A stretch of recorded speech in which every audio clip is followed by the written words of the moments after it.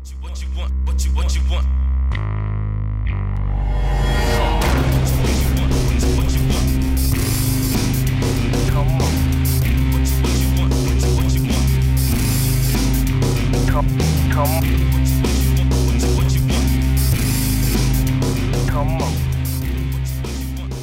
Hey everybody, welcome to Top 5 Movies. This week we're going to be talking about our favorite actors. So I am John Burke, and with me is Corey Starr. Hello, hello. And Michael Sanchez. Hello. And we have been compiling our list, so if this is the first time you've ever listened to this podcast, this is how it works. We have a topic chosen weeks in advance sometimes, but we do not share our list with each other until this podcast. So you will be hearing us revealing our top 5 actors this week. And most likely we will be giving each other a bunch of crap because we will probably disagree on some of them. Some of them might be the same. It's completely possible. But I would imagine, as Mike tends to be a little different than Corey and myself, that Mike's actors will probably not be on our list. But we'll find out. That's the mystery of the show. So how are you guys doing this week? Good. It's weird how fast these weeks have gone. We're in April already. I know. It is pretty crazy. Mike and I will be attending the Star Wars celebration in Orlando, Florida, here on April 12th through the 13th through the 16th, I think, or 15th. That's right. Something like that. 13th through 13th, 14th, 15th, 6th. Yeah, I was right. 16th. 16th, yep. Then that is Easter weekend, but Mike and I are attending as members of the press. So we will be doing some coverage of the festivities. I'll be bringing my camera, so we'll take some pictures. And then we are doing a podcast that week. It's one of the only times we're giving a heads up on our top 5 list. We will be doing top 5 Star Wars moments that week. So get ready for that if you are a Star Wars fan. And if you're not, listen to it anyways. Maybe we can turn you. But, yeah. Into vampires. Yeah, and that's one of the things to me when Mike says it's going so fast. I'm like, I can't believe that's here. And then the film festival's here like 2 weeks later. Been waiting for some of these events for a couple months now, and it's here already. So it's crazy. And Corey, how are you doing? I'm doing well. I didn't fall asleep until after 4 o'clock this morning. Oh. Yeah, you already know I have a hard time sleeping, but we were at the hospital until 2 or so. My cousin was in labor for 31 hours, guys. Wow, that is a lot of pain. That's a lot of hours. That is a lot of hours. And then I never have a baby. I'm kidding. Yeah, but other than that, my spring break went by super fast. I can't believe I have to go back to full mode adulting tomorrow, but it's been good. And by spring break, Corey is in college right now, getting her degree. And that's fun times always. You know, I just finished my master's not too long ago, so I know what it's like juggling real life and college, and it is not fun.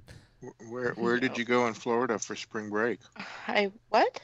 He's making a everyone comes to Florida for spring break joke. I wish. It was really cold here, actually, like in the 40s, 50s. It was 92 today. But yeah, it felt like 90 something. Yeah, I just got back from seeing North by Northwest at a Fathom event today. So jealous. Well, I was excited because my daughter had reminded me last week about it, and I'd forgotten. And at like 1 o'clock, I remembered that at 2. North by Northwest would start, and I needed to get to Lakeland in an hour, which is doable, but it's very tight. We walked into the theater at 1:52. The movie's supposed to start at 2. Decided we needed popcorn, so we got popcorn, and it was like 2:02, and I'm like, oh man, it's gonna be starting. And then for the first time ever, Fathom had 10 minutes of commercials. What? Yeah, like not it was all like Fathom event commercials, mind you, but like it was like 2:10 before it finally started. And I'm like, this is a 2-hour and 30-minute movie, guys. We need to pick this up. You know, my whole schedule is built around time, and everybody's schedule is built around time. That was stupid, but you know what I mean. Like I knew I had to be home in time. I had to eat dinner and be ready to record this podcast at 7 o'clock, which the audience doesn't know we do that, but that's when we record. So I feel like our schedule should be built around food, but you know. Well, that's interesting. I mean, it is kind of, but you're not part Hobbit. Well, I do have hairy feet, so. This podcast just got real. So we are going to jump into our top 5 list this week, and we're going to be looking at our favorite actors. Now, I think we all want to kind of discuss our logic. I'll start, even though I'm not going to be starting the list this week. My logic with mine were actors who I have seen a lot of movies with, and I love them in various roles, but also when their name is listed, I am more likely to watch a movie. That was a big influence on them being my favorites. Like, these are people that I will continuously go and see in the theater just because of their name alone. It has that much credibility to me that if they're in it, I will more than likely enjoy it. Now, that has not always proven true. In fact, one of my honorable mentions this week was probably higher on my list until a movie I saw last year, which I didn't like the movie so much that I'm like, oh, maybe it's not. He's not as great as I thought. And this is actors this week, so everybody will be male. We will be doing this. Why not? We'll be doing actresses next week as a follow up to this episode. So, what was your rationale, Mike? All right. Well, I went with because my thinking, because I'll be honest, this was probably one of the toughest lists to come up with. You're narrowing it down to 5 from so many. Mm-hmm. Definitely. Same. Until we get to next week's, which will be the toughest to build again. Oh. One of the things I tried to look for my list is a range of performances going from dramatic, romantic, comedy, sci-fi, action, if as many different possible genres as possible. I just didn't, because there's some amazing actors, but this will just be a giveaway. I'll just throw the name out. You're not going to see Daniel Day-Lewis in a romantic comedy a whole lot. Yeah. And so I did that, I guess, to kind of narrow myself down because, again, this is so many possibles. Yeah. So, and then not only that, just along that same line is not just kind of calling it in or phoning it in, because there's others that could be on this list, but they're the same role in every film. Yeah. And so that helped me narrow it down even more, I felt. And so that's kind of the rationale I was working with. Okay. That's, I kind of used some of that same logic. Not all of it. I wasn't eliminating people based on their similar roles, but that is something I think I weigh when I select somebody. And at the same time, I'm looking at my list, and a couple of them, I would say they probably play the same character in a lot of different movies, but they still manage to do different genres. And I think that's one of the things I like about them. But Corey, what about you? I guess kind of a mixture of both, but I guess that I'm more towards what you said, that when I see that they're involved in a movie, I will more than likely go see it because of them. I definitely, with the few of the movies that I have listed here, I wouldn't have seen them at all if these actors hadn't been in them, but also for a range of work, like different types of roles, and also a nice, hearty, I guess, filmography that I'm sad when there's an actor I like, and I guess kind of what we were talking about with your honorable mentions, that I like to be able to, I get into moods where I like to watch all of their work or something, and then I get burnt out sometimes. But I guess that's kind of what I went into this with. Yeah. Now I do want to give a little disclaimer before Corey gives the other one, and that is we're not necessarily saying that these are the best actors. I would say that these are my top 5 favorite. We all have, you heard our criteria of how we establish these as our favorites for this podcast. I definitely think this is a living list. Like, if we do this podcast every year, it's going to change. Even if some of the actors are maybe not working as much, or maybe maybe they're just starting up in their career. I do think some of these actors could easily move up or down or off the list completely. So I wouldn't be surprised if we do this one every year. If we come back to our favorite actors once a year and see how they've changed.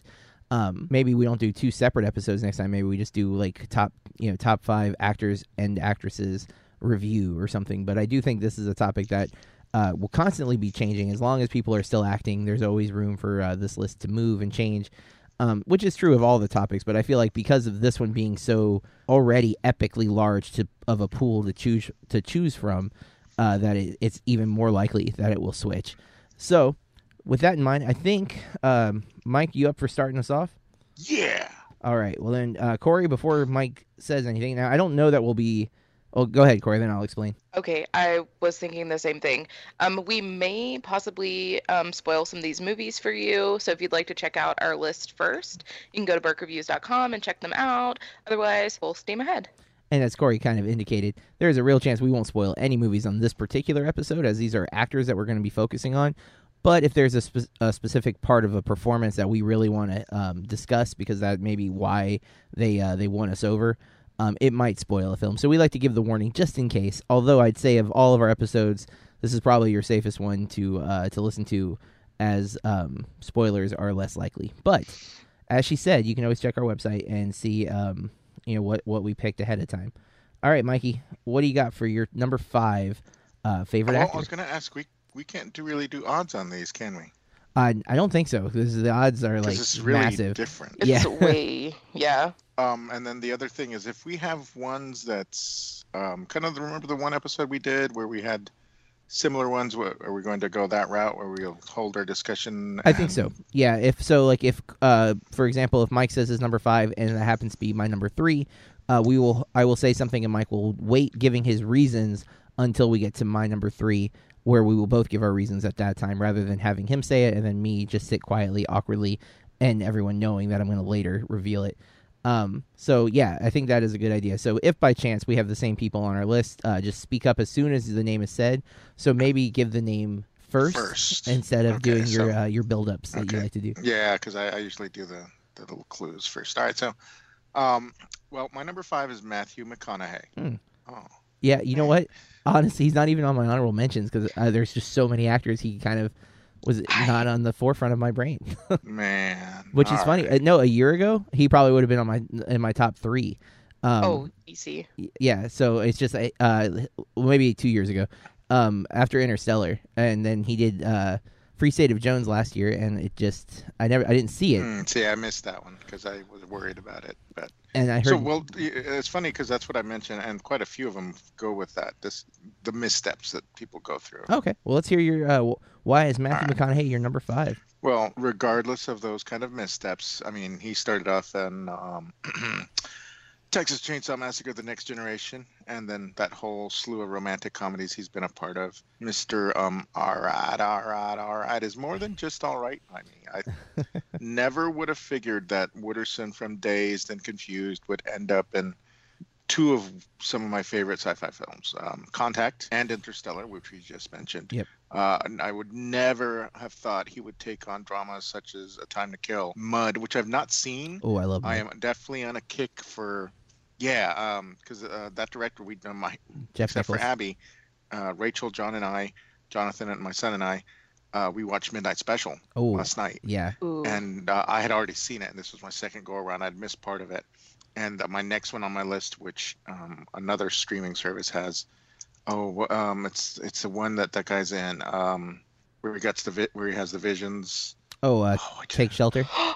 Take Shelter. Thank you. That one's great. So, yeah, I'm this director, and so I need to see Mud as well, because we're talking Matthew McConaughey. Michael Dallas Shannon's Buyers in that. Club. Oh yeah, just another. So great.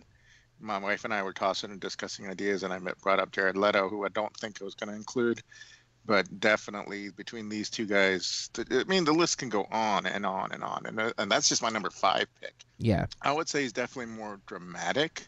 But I mean, again, Wooderson is definitely more the comedic. And let's not forget Tropic Thunder as Ben Stiller's agent.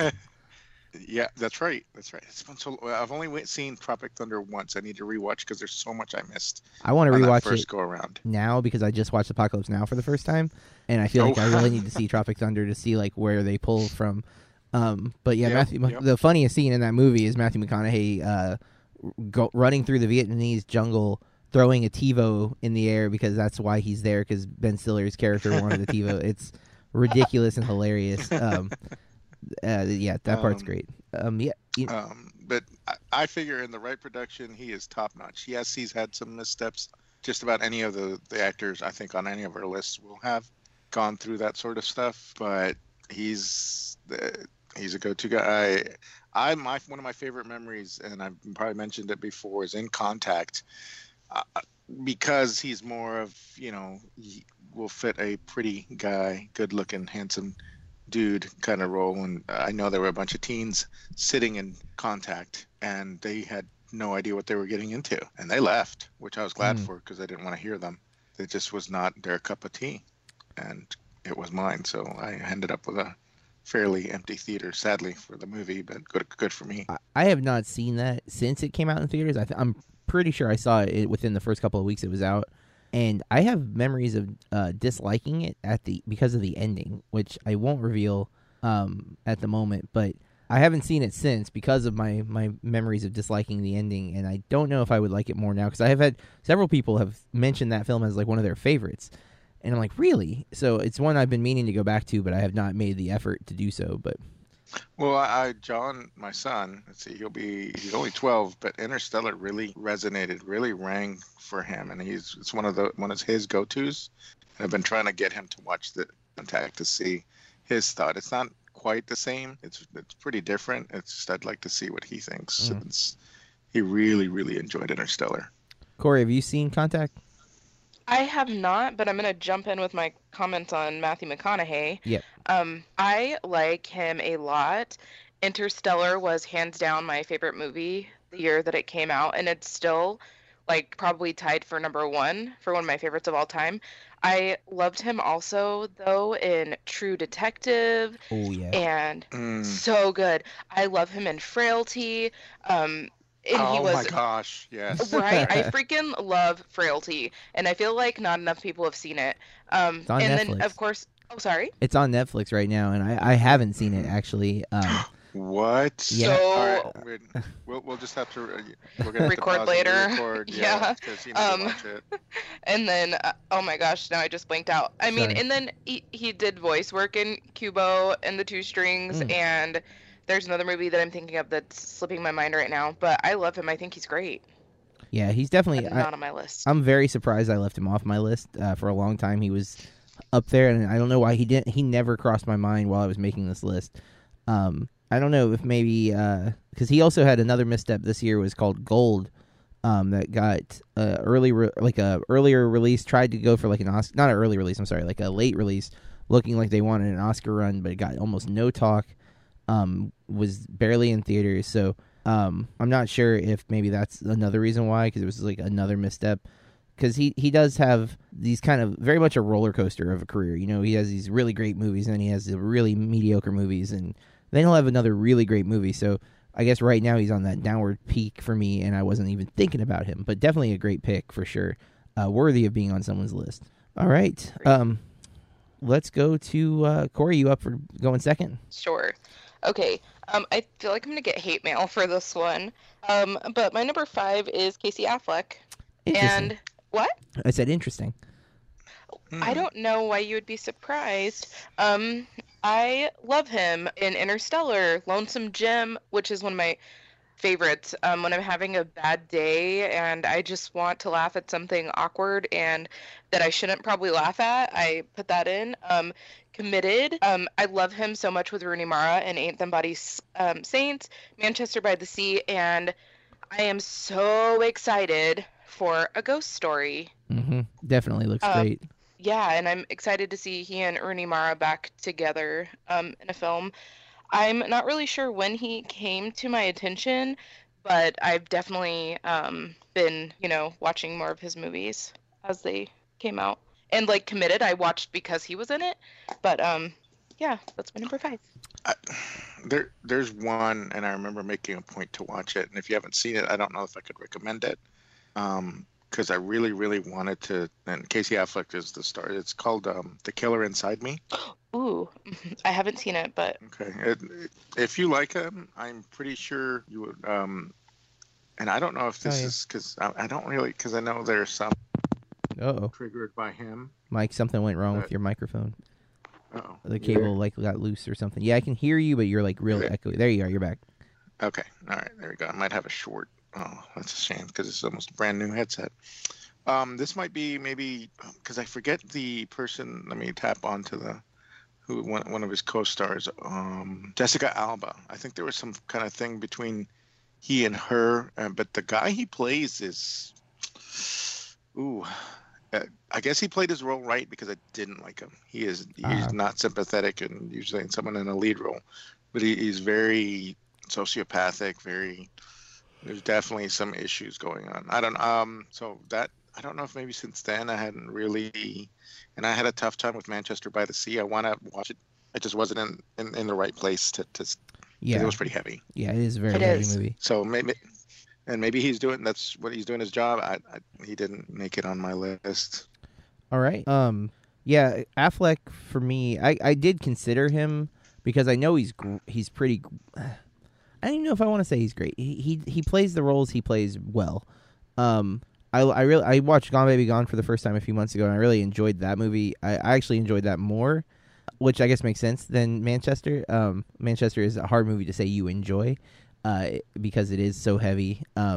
But he was really great in Manchester or whatever. But I don't know. Gone Baby Gone was more my type of movie. You know, there's a mystery element, whatever. But I don't feel like I've seen enough of his movies. Twist. Yes, I have seen him. I need to revisit that. He hasn't been a lead in a lot of movies I've seen. I think is what I mean more. Like he's been a character actor in a lot of them. Interstellar, and nothing against those performances. It just he's not what I remember when I think of Interstellar kind of thing. You know.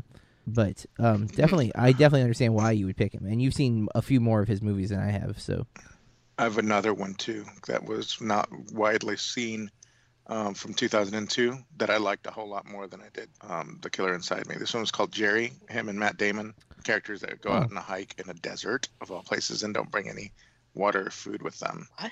Yeah, it's about an hour and 45 minutes. And it's basically the both of them, and I really got into it. And by the time it was over, I was like, whoa. But again, not enough to draw me in and say, oh, okay, because those are really only two. Honestly, I forgot he was in Interstellar. I'll be honest. Yeah, he's the son, the adult son. But then you have the movie I haven't seen, but I've heard a lot about. I think it's the mockumentary with Joaquin Phoenix and him. I'm Still Here or something like that. I haven't watched that yet, but that's one I'm very interested in seeing. Oh, that's interesting. Yeah. I didn't realize because that was his brother-in-law for a while. He and Summer Phoenix are separated now. I did not know that either. Trivia, yay! Okay, all right. Well, there you go. Corey's number 5. I just messed up his name. I said Joaquin Phoenix. Casey Affleck. All right. Yeah, I love Joaquin too, but we're making her list choices for her. All right. Sweet. Well, my number 5 is going to go back quite a bit, and it's James Stewart. More commonly called Jimmy Stewart. I haven't seen a lot of his movies, to be fair, because for a long time I avoided older movies. And last year, actually just before I started the movie challenge, I watched It's a Wonderful Life for the first time in a long time. Like I'd seen it many times when I was a kid, but I hadn't watched it probably since I was like 10 or 11. And it brought me to tears. And it was a film that I really enjoyed while I was watching it. And then I went about the movie challenge, and I decided to watch as many Hitchcock movies as I could get my hands on. And he's in 3 of the Hitchcock films that I watched last year. One being Rear Window, Vertigo, and a more obscure one called Rope. And he's amazing in all of them, and including It's a Wonderful Life. And then came Christmas time, and they had It's a Wonderful Life playing at our local theater, and I took my daughter, and she loved it too, and it's him. He's so powerful. He's got such a presence. There's there's like a comedic element to him. There's just this charm that comes off, and it's kind of on my list. It's probably one of the more likely that you would see Jimmy Stewart or James Stewart on other people's lists. He's an actor who's very well regarded. He's got 98 credits on IMDb. So he's got, tons of work to pull from. And again, I barely have seen this guy's filmography, but it's one that I plan to watch more movies solely because he is in them. And that's something that I said, kind of a criteria. While he won't have any new movies coming out, I have a back catalog for days. If I started watching them right now, it would take me a couple of weeks to get through all of them, much less if I can even find them all, But like Mr. Smith Goes to Washington is one that's on my list that I need to watch that I've never seen.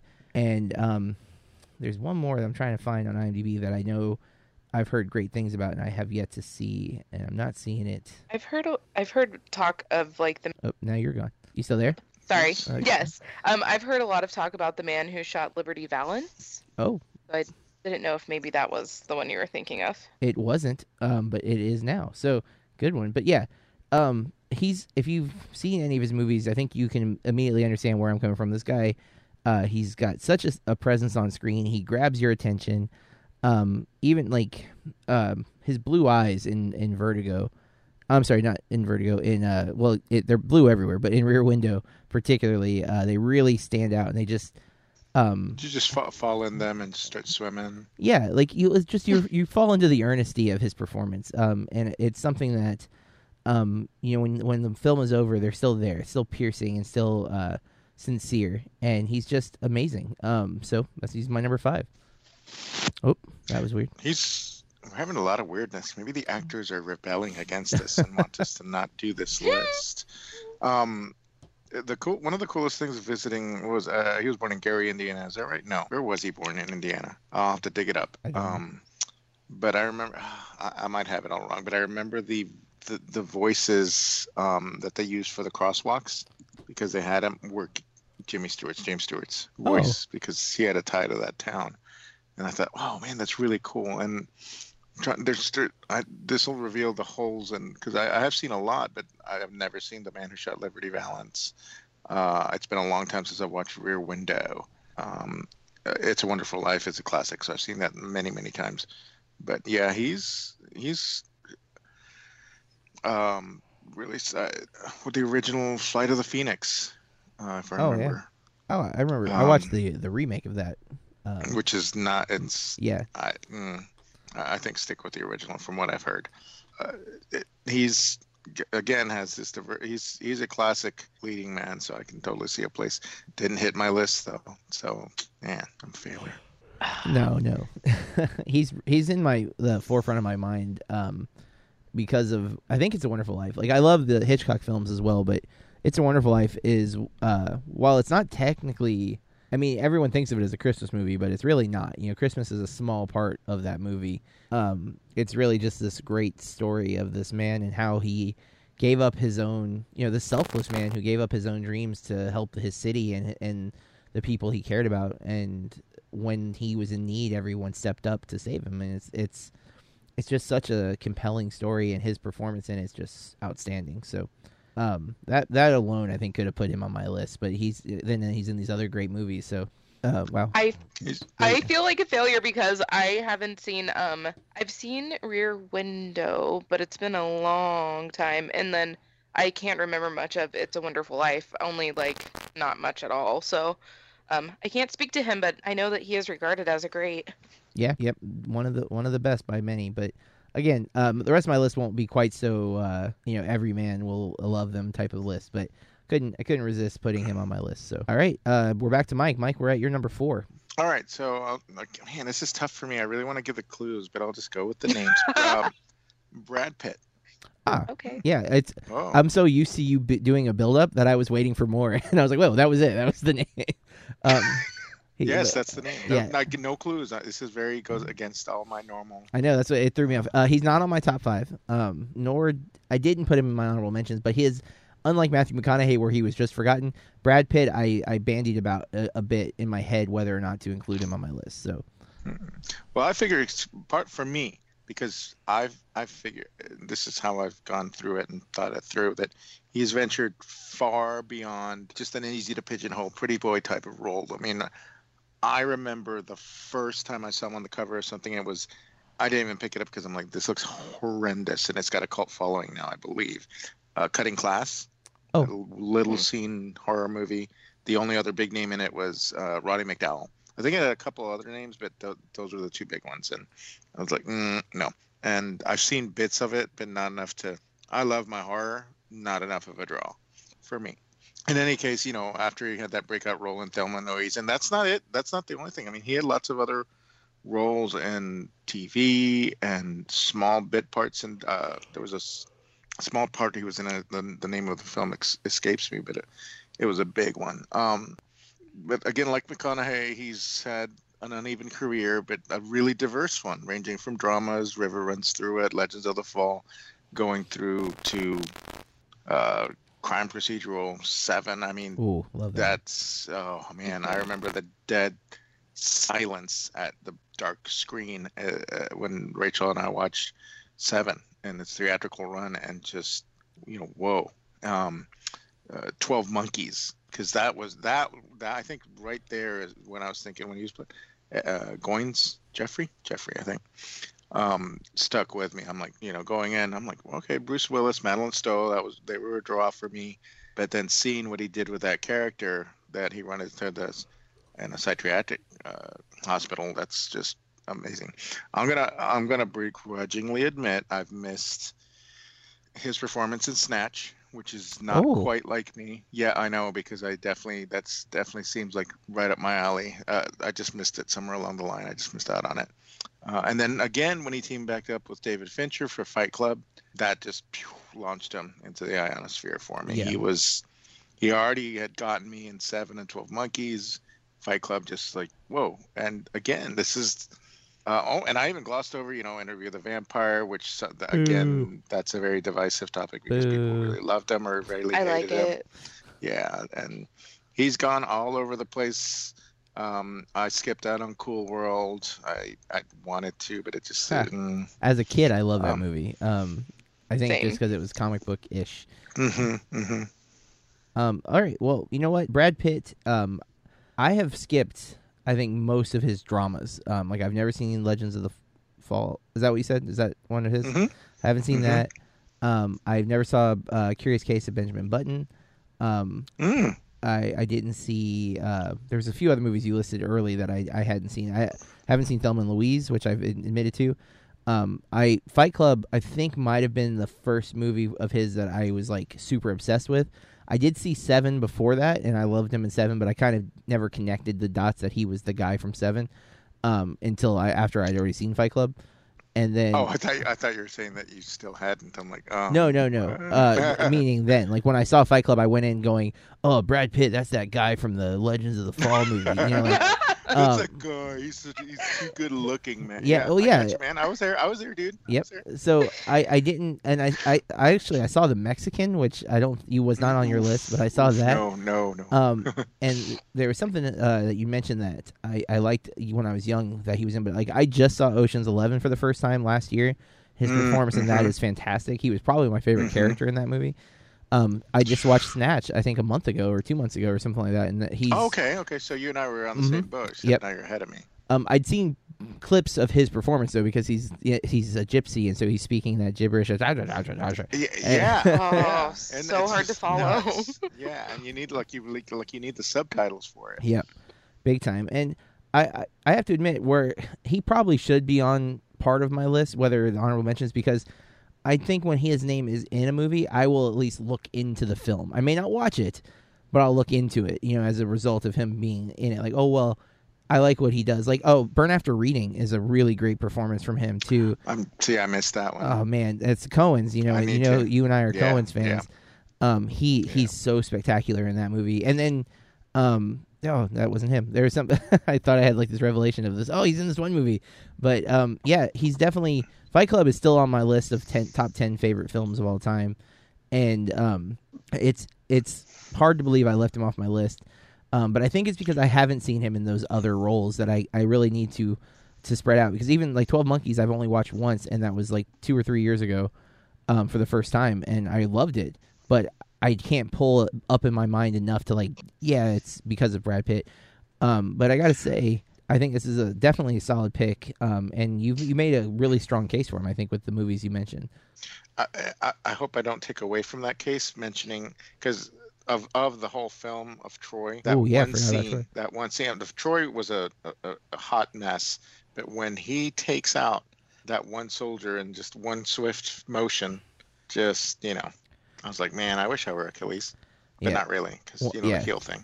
Well, I got to say, in Burn After Reading, he's on a treadmill listening to like an iPod, and him dancing and listening to the iPod is one of my favorite scenes in film. Like I died. Like he's so great in that moment. But Corey hasn't I gotten can't any imagine words. him dancing. Yeah, it's that's what I'm saying. It's so it's so different and it's so great. It's what his interactions with oh my gosh, what's the woman from Fargo? Frances McDormand. Yes, they work together at a gym, and they are kind of in on part of the plot together, and he's hilarious. Just such a fun role that he played. It was probably, I think, the like silliest role I think I've ever seen him play. He's really like loosey goosey. Wow. But Corey, what are your thoughts on Brad Pitt? Corey, before I yes. lose my thought, I'm sorry, Corey. I'll let you gather your thoughts real fast because you mentioned Ocean's 11. Mhm. I am so envious. I wish I could be like his character and just be able to eat Oh, in every scene he does. But anyway, I I'm pretty sure my mom had a crush on Brad Pitt because What? she was, well, it's so funny because my mom was never like, she was never like, oh, he's so handsome, or you know what I mean? So it was just obvious because she would watch A River Runs Through It, but Mhm. she especially watched Legends of the Fall about 1,000,000 times. Like, I freaking hated that movie because every time it would come on, she would watch it. And I'm just like, I don't know. I feel like when I was a kid, everything was so black and white to me. And one of the women in the movie, she is awful to his character. And I'm just like, Mhm. why does he even bother with her? You know, just that black and white morality as a kid. And then, of course, Seven, I loved him. And I liked him a lot in Inglourious Bastards, too. And Oh I my keep God, telling, yes. oh my God, I love him in it. And I Oh. freaking love Eli Roth in that movie. Bearju is one of my favorite characters. Nazis. Yeah.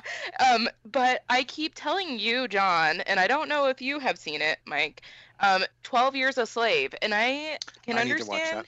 apprehension to watch it, but it's great. Great. Yes, I never said it was bad, mind you. It's just I know I'm not gonna be comfortable watching it. Like it will torment me. So, Understandably.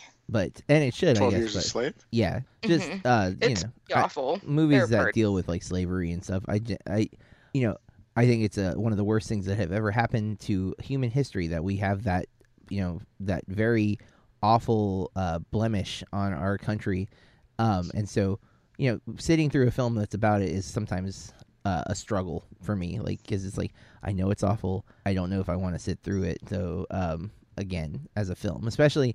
There are some criticisms with 12 Years in particular, with it being because Fassbender is like the hero of the story, isn't he? No, No, oh, he's the villain of the story then. he is horrible. Oh, okay, then- Yeah. Is there a white guy Oh. who's the hero of the story? Well, actually, kind of Brad Pitt's character. Oh, okay, that's I misunderstood who was casting, but I heard that there's like a white savior type of element to the film, which kind of Happens a lot in Yeah. Hollywood films. So now that's not my opinion because I haven't seen it, but I'd heard that from reviews and stuff. So, not to say that that's why, because the real reason I don't want to watch the awful elements of it, because I know it's awful. So, all right, we got it. Brad Pitt, Mike's number 4. Let's go to Corey's number 4 for her top 5 actors. Okay. Also, not a surprise here, but I have Cillian Murphy. Oh, I'm pretty stoked that they are going to be doing that theatrical event this summer for Dunkirk. I'm really looking forward to that. As soon as the trailer started, rolling before, I don't even remember which movie, I was just kind of sucked in. I love him so much in Peaky Blinders. I have watched the first season 2 times. I'm definitely, if I had more time, would go back and watch the whole. It only has 2 seasons, but I love him so much in that role. let's But focus on movies. I know. I have more movies, but the first time that I can remember taking notice of him was in 28 Days Later. Yeah, definitely. And I was just hooked, and I love that movie. And then I recently-ish watched Sunshine, which is directed by Danny Boyle, and I really enjoyed him in that. And then Red Eye. I've heard that's good. Yeah. that was Wes Craven, wasn't it? I believe so. I think you're right. But I just really appreciate him, and I look out for his work. And you're not going to mention the trilogy?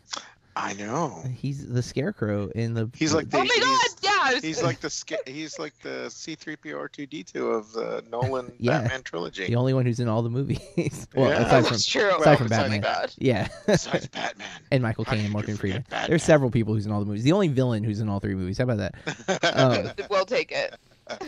But yeah, I haven't seen a few of those. Red Eye was actually brought up to me by a student last year, and I just haven't been able to get my hands on a copy. There's a million movies that I'm trying to watch right now, like literally not an exaggeration, that I have like, I'm going to see this, and I'm like, I don't know when, because there's like never enough time to see all of these movies. But that's one that I'm curious. If it happens to ever come on like HBO or something, I'll immediately watch it. But I've heard good things about it. I do like him. I definitely have not seen enough of his films collectively, though. I've seen him in the Dark Knight trilogies. I've seen 28 Days. Inception. I've seen Inception, which, I have forget not. he's in Inception all the time. He is a major character in Inception, but he's not you're not following him the way you're following like Leo DiCaprio or Joseph Gordon-Levitt's characters in that movie. I always forget Ellen Page is in that movie too. He's always good, but I wonder if he's an artificial being, because he does seem, like he doesn't age as well. Yeah.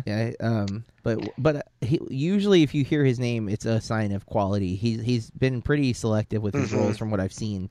With his projects. In fact, Anthropoid, which you didn't mention, Corey, but you saw that one and said he was great in that as well. And I'm planning on checking that one. I believe that one's on Amazon Instant now, and I want to give that one a watch. If you're not familiar with that, it's a film where he's playing is he a Nazi or is he a American soldier? Corey, are you there? I am. Oh, okay. I have not seen Anthropoid. I I thought wanted you to did see see it, but I Anthropoid. couldn't. Oh, I Catch thought you it did. I thought she did. I'm like Oh my God. almost 100% sure you saw that movie, Corey. I am I thought pretty she was sure- raving about it. Yeah, on I'm Messenger. pretty Oh sure my God! No. He's undercover. What country are they in? you did see this. Yes, I did. I'm sorry. I'm so bad with No. names of movies. We've talked about this. I'm bad with names of everything. Yeah. She's been movies, directors. spring breaking. everybody. Spring breaking too hard. Yeah, right. Living it up in Boise, Idaho, guys. I'm trying to remember. All that vodka They're from the potatoes. Czechoslovakian. Yes. Yes. Yeah, and they're parachuted into their occupied country. I did really enjoy it, which was interesting because you told me that you had heard not great things about it. Well, it has a 59 on Metacritic, so it's I think some people had issues more with the technical elements of the film, because doesn't it have like a gritty, like found footage kind of look to it or something?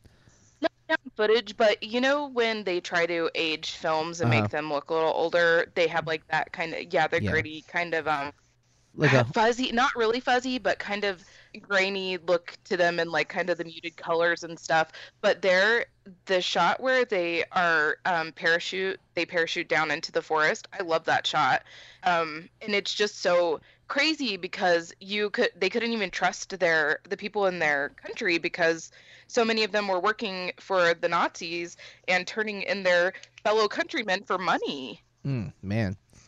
Yeah, that's I don't know one. if they had a Brad Pitt character in that movie, they would have taken care of them Nazis. That's Yeah. right. And then what's the movie that's coming out soon-ish with Brie Larson in it too? Kill 'Em All, or It's it's something like that. Hold on, I'm pulling it up. It's coming out. Let's see. Let's race. It's I I know. think the 12th is its release date, but I'm pulling up her filmography. Free Fire, that's what it's called. I remembered before I found it. Free Fire. Oh, okay now, because I don't know her catalog enough. Free Fire, and it just popped in my brain right before I got to it on her list. But Free Fire, yeah, he's in that, as well as Jack Rayner, from, you might know him from Sing Street and from Transformers: Age of Extinction. Brie Larson, and then there's a couple other people that are really good. It's supposed to be like a 90-minute shootout, essentially. So Oh, yeah, it's it's labeled an action comedy crime. I want it to. Yeah. In my mind, I want it to be The Nice Guys. because characters are getting like shot and not dying, but they're reacting to being shot, and like I've heard from a few critics that it's a lot of fun. Like if some of the best shootout sequences from some of those like kind of over the top action movies, it's like that for 90 minutes, and they make it work. From what I've heard, I can't wait to see it. Hopefully, it'll come somewhere nearby. But all right, let's move on to my number 4, because we are spending a lot of time on each of these, and we're only on number 4 still. So, my number 4 is Sam Rockwell. All right, so nobody else has Sam Rockwell on their list, so let's move forward. Sam Rockwell just works for me perfectly. Everything he's in, I love his performance. He's funny, but he can do drama. Some of my favorite films of his, Moon, The Way Back, Seven Psychopaths, Mr. Right. I love the Poltergeist remake, and I think he is one of the reasons that I love it. Hitchhiker's Guide to the Galaxy, as the president or whatever. President Zaphod Beeblebrox. Yep. He's funny. He's probably the only good part of Iron Man 2. Like I love Sam Rockwell, and his name attached to a film, I will almost guarantee check it out. There are several I've not seen, and he has a couple coming out, scheduled to come out in the next couple of years. One called Blaze Axis. It's listed as a voice. Blue Iguana, Mute, The Adventures of Drunky, which he's again listed as a voice. One that I'm really excited about. I haven't watched the trailer yet, but I've heard it's amazing. 3 Billboards Outside Ebbing. It stars Sam Rockwell, Woody Harrelson, and I believe Frances McDermott, who we just mentioned. and a bunch of other people. Man, Peter Dinklage is in the list, and one of my coworkers who is a big movie person as well mentioned this to me, and it's been on my. I've been meaning to watch the trailer since she brought it up like a week ago, but now that I found out Sam Rockwell's in it, I'm sold, and that's why he's on my list. He's an actor that I think the first time I really remember being aware of him as Sam Rockwell was Seven Psychopaths, but I'd already seen Hitchhiker's Guide at that point, but because of the costume that he's in Hitchhikers, it didn't click right away that it was the same person. But Seven Psychopaths was a movie that just I was so floored by. I didn't realize what it was when I went to watch it, and I found it really funny, and particularly Sam Rockwell. But then The Way Back got my attention, one, because I like rites of passage films a lot, but two is I'm going to forget his name right now, but the guy who played the Dean, Jim Rash, on Community, wrote and directed this film with his writing partner. And so I wanted to watch it for that reason, because I'm a big Community fan. And when I watched The Way Back, Sam Rockwell's character is so amazing in that film. I am going to spoil part of this film. Oh, man, I'm drawing blanks on names, but Michael from The Office, Steve Carell, is the kid's stepdad. Or not even stepdad, he's like the mom's boyfriend, but he's kind of playing a stepdad. And the kid had been working at a water park all summer, and Sam Rockwell was the manager of that. And he's the one that's like the inspiration. Yeah, and like a mentor. Exactly. He takes the kid under his wing, helps the kid come out of his shell a little bit. And while they're driving away from the community, the kid gets out of the car and runs to say goodbye to Sam Rockwell. And Steve Carell's character comes in, and he goes to grab the kid. And I get chills every time I think about this scene, because I love how Sam Rockwell plays it. He steps in between Steve Carell's character and the kid and doesn't throw a punch, doesn't say anything. He just moves his body in a way that says, if you touch this kid, I will end you. But he's smiling. He's being Sam Rockwell, but there's this just intensity about the performance. And it makes me almost want to cry even talking about it, because it's how the kid and him connected. And the guy, Sam Rockwell's character, is supposed to be kind of a screw-up. But when it comes to this kid, he's done everything right. Like, he's done everything this kid needed to be okay. Sam Rockwell provided. And he didn't have to. He just did. And it's such a believable performance. Some people kind of nitpick this movie, and it's an indie film, but it's not an indie film, because they're coming off of The Descendants, which they were nominated for an Oscar for. So they kind of had free reign to make whatever they wanted.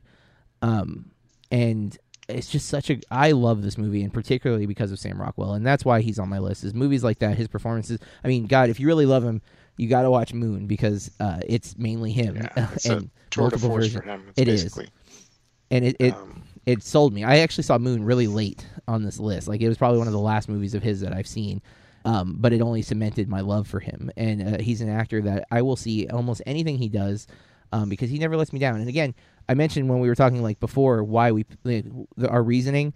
He's an actor who plays a similar role in a lot of his films. He often brings comedy. He's not necessarily the comic relief, but he brings this air of comedy with him. There's a snarky, sarcastic element, like Mr. Right from 2015, where he plays a hitman who's grown a conscience. So he refuses to be a hitman anymore, but instead of killing the people he's hired to kill, he kills the people that hire him to teach them a lesson. And it's quirky, and Anna Kendrick is in it, who I also am a fan of. And it just works. Like, it's a silly movie. Like, the whole premise, it's Max Landis too, who's an overrated writer, son of John Landis. And he's gotten a lot of buzz. He wrote Chronicle, and that kind of shot him up far into the stratosphere, and he thinks highly of himself. And but Mr. Right really worked for me, and it was because of Rockwell and Kendrick. They have some really great chemistry in the movie, and they really work. I like him, so that's my number 4. I'm sorry I rambled a little longer than I meant to, but well, he's really likable in anything he does, so that's the thing. And I forget about him because he kind of blends in. I mean, yeah, it's weird to think that he's like a man of many faces. Seyfried Beeblebrox is very different from some of the other roles, and I've just added Mr. Right to my watch list. Oh, please watch it. Yeah, it's intriguing. There's one you left off from 2008 called Choke. That is an adaptation. I didn't leave it off. I haven't seen it, dude, and that's on my list. That's why you haven't seen it. Okay. Yeah, it's hit or miss. It's interesting. It's directed and the screenplay was written by Clark Gregg, Agent Coulson, Oh wow, really? and yeah, and it's coming off of Fight Club. It's really tough to make an adaptation of Chuck Palahniuk. I Mhm. might be butchering his name, but that's how I'm saying it. Okay. And it's definitely a different tone, and it's more comedic. I mean, it's absurd. The premise of it. I'll just be honest. He's a con man that's a sex addict, and his mom is very ill. So his way to make money is he acts like he's choking to death, and so whoever saves him, he kind of builds off of that, and like because they feel like they have to take care of him. I don't know how it works, but it definitely works in the story. So I would add that to your watch list. Yeah, and there's actually a few movies that I've seen of his that I didn't mention, and there's some that I really want to see. I know Corey saw one not too long ago with Snow Angels. That's what it was called. I just came across it. Oh, I was trying to remember because I know I've seen a couple of his films. I haven't seen much of his work though. And I was looking through his filmography here, and that wasn't sticking out to me. But that movie was nuts. Yeah, I want to work through more. I've actually seen a few others that I forgot. Like apparently he's in Cowboys and Aliens, which I didn't remember. He's in The Sitter. Green Mile. Oh, see, I still haven't seen Green Mile. That's one on my big gap list that I need to check out. But The Sitter, he's the villain. That's the Jonah Hill like straight to DVD movie, which is pretty funny. Yeah, and then I saw and didn't remember much of it, but Gentlemen Broncos, I watched on accident. When one day it was on like HBO or something. Like it was my birthday, and it was we just had it on, and we were all like, "What is this?" But none of us changed the channel, and I don't remember him in it, to be honest. So that's the funny part. Like I know I watched that movie, but I don't remember what he was like in that film. But it's like you said, he's probably in some kind of crazy getup or playing some crazy character, and it just probably was on screen for a few seconds even, and I just don't remember it. But yeah, I'm planning on working my way through some of his other films, and I'm looking forward to all the stuff he's got coming out because he seems to be getting more and more roles every year. But Sam Rockwell, that's my number 4. Let's go to Mike for your number 3. All right, let's get to my number 3. Let me get my notes back up because I'm going screen to screen. I've got people commenting their suggestions. So oddly enough, we were just talking about Fight Club, and we literally were just talking about him during your pick. And I felt remiss not mentioning. You know what? Ed Norton, Yep. Edward Norton. Nice. Not on my list. Not on mine. Oh. So I'll be honest, I did not get into his first big break, Primal Fear. I actually made a point to watch it in theaters during its theatrical run way back when, and it wasn't for him. It was just, I forget what drew me to that particular one. I know it must have been summertime, and just production-wise, when I saw not cameras, but microphones, boom mics falling into the shot, and it just, I didn't. I've since really grown to like Primal Fear a whole lot more than I did back then, and he didn't click with me then. He ended up doing American History X, People versus Larry Flint, just to kind of expand. I wasn't keen on him it didn't really need to be redone. Red Dragon was the updated version of Manhunter, and see, for me, the Will Graham role that he played, which he was very good. He was fine in it. And maybe it's a Brett Ratner thing I was holding against him. I thought Will Graham was played better by William Peterson. Not better necessarily, but I felt like that. He was Will Graham. And then now we've got another Will Graham on TV and whatnot. But I was really surprised he was replaced by Mark Ruffalo, who was a great pick as the Hulk. But it would have been something for me, I felt, to see him in the Avengers, but Mark Ruffalo wasn't a bad pick. Oh, no way. He's what's that? I was saying no way. Ruffalo's great. And I heard Norton was a contract dispute, and that's why he's not in the MCU.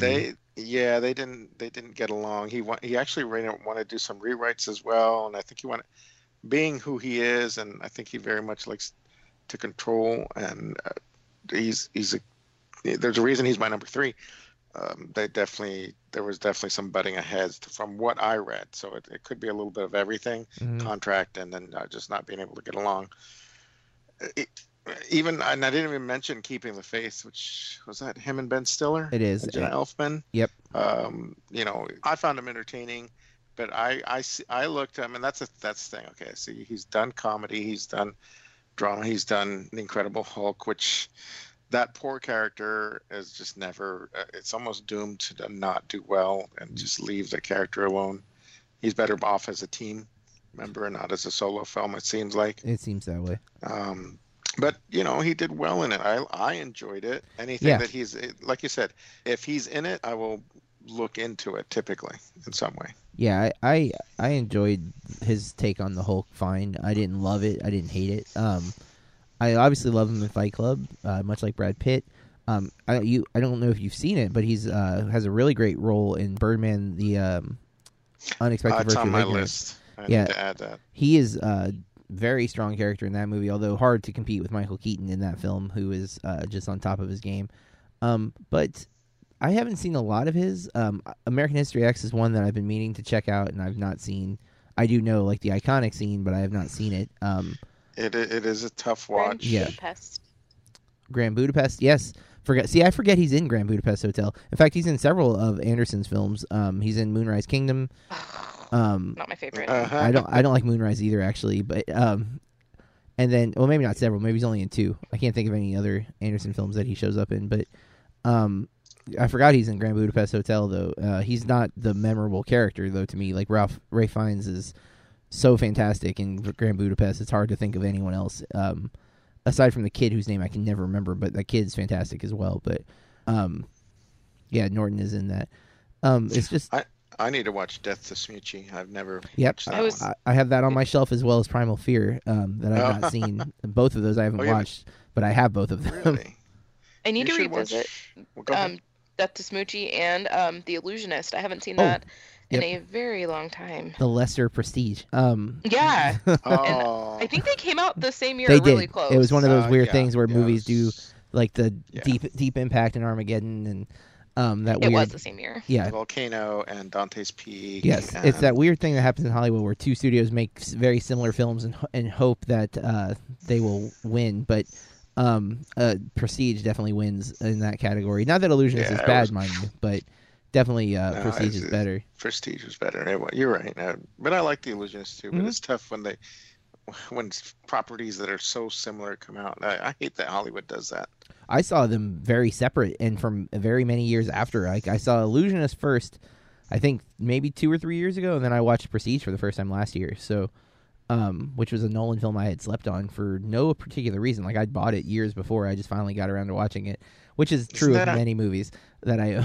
Isn't that uncomfortable when you sleep on those movies like that? Yeah, it's not. Well, if you stack them up neatly and level, it's fairly comfortable. But All right, I'm just checking. all right, let's get to. Well, Corey, do you have anything to add for Edward Norton? No, no.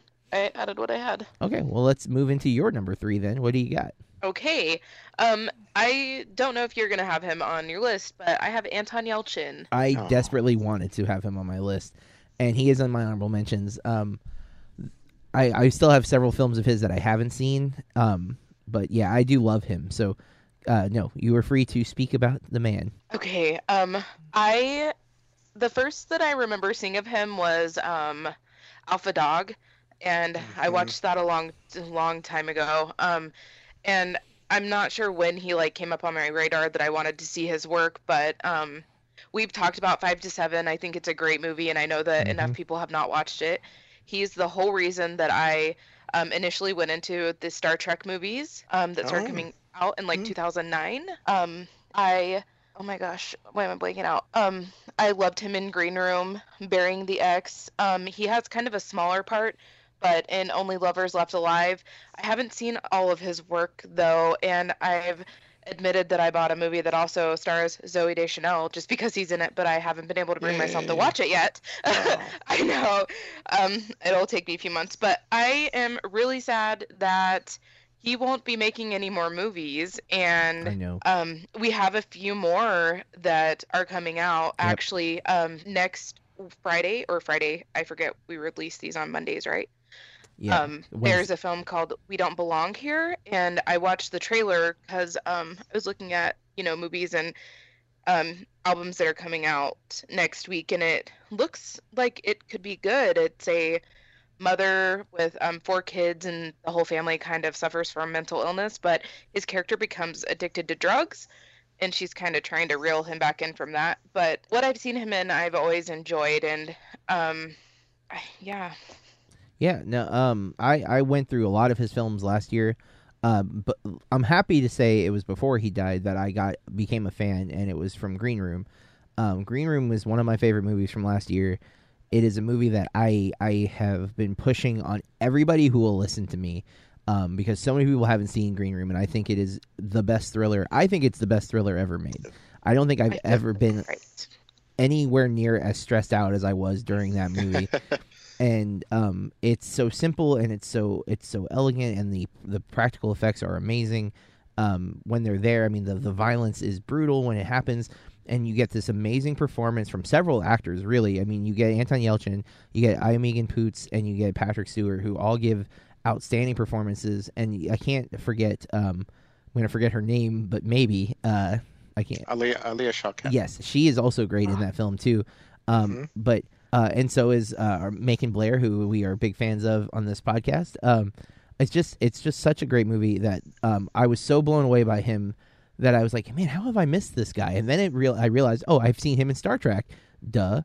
And so I saw Star Trek Beyond, which is my favorite Star Trek movie. I know a lot of people hated Beyond, but I had so much fun watching that movie that I just loved it. And that's something I can't say with all the other Star Treks. A lot of times I find them kind of long-winded, and I am a dialogue fan, and I'm also a philosophy fan, but for some reason Star Trek doesn't click for me a lot of the times. But I do like Chekhov in all three of the remakes or the reboots.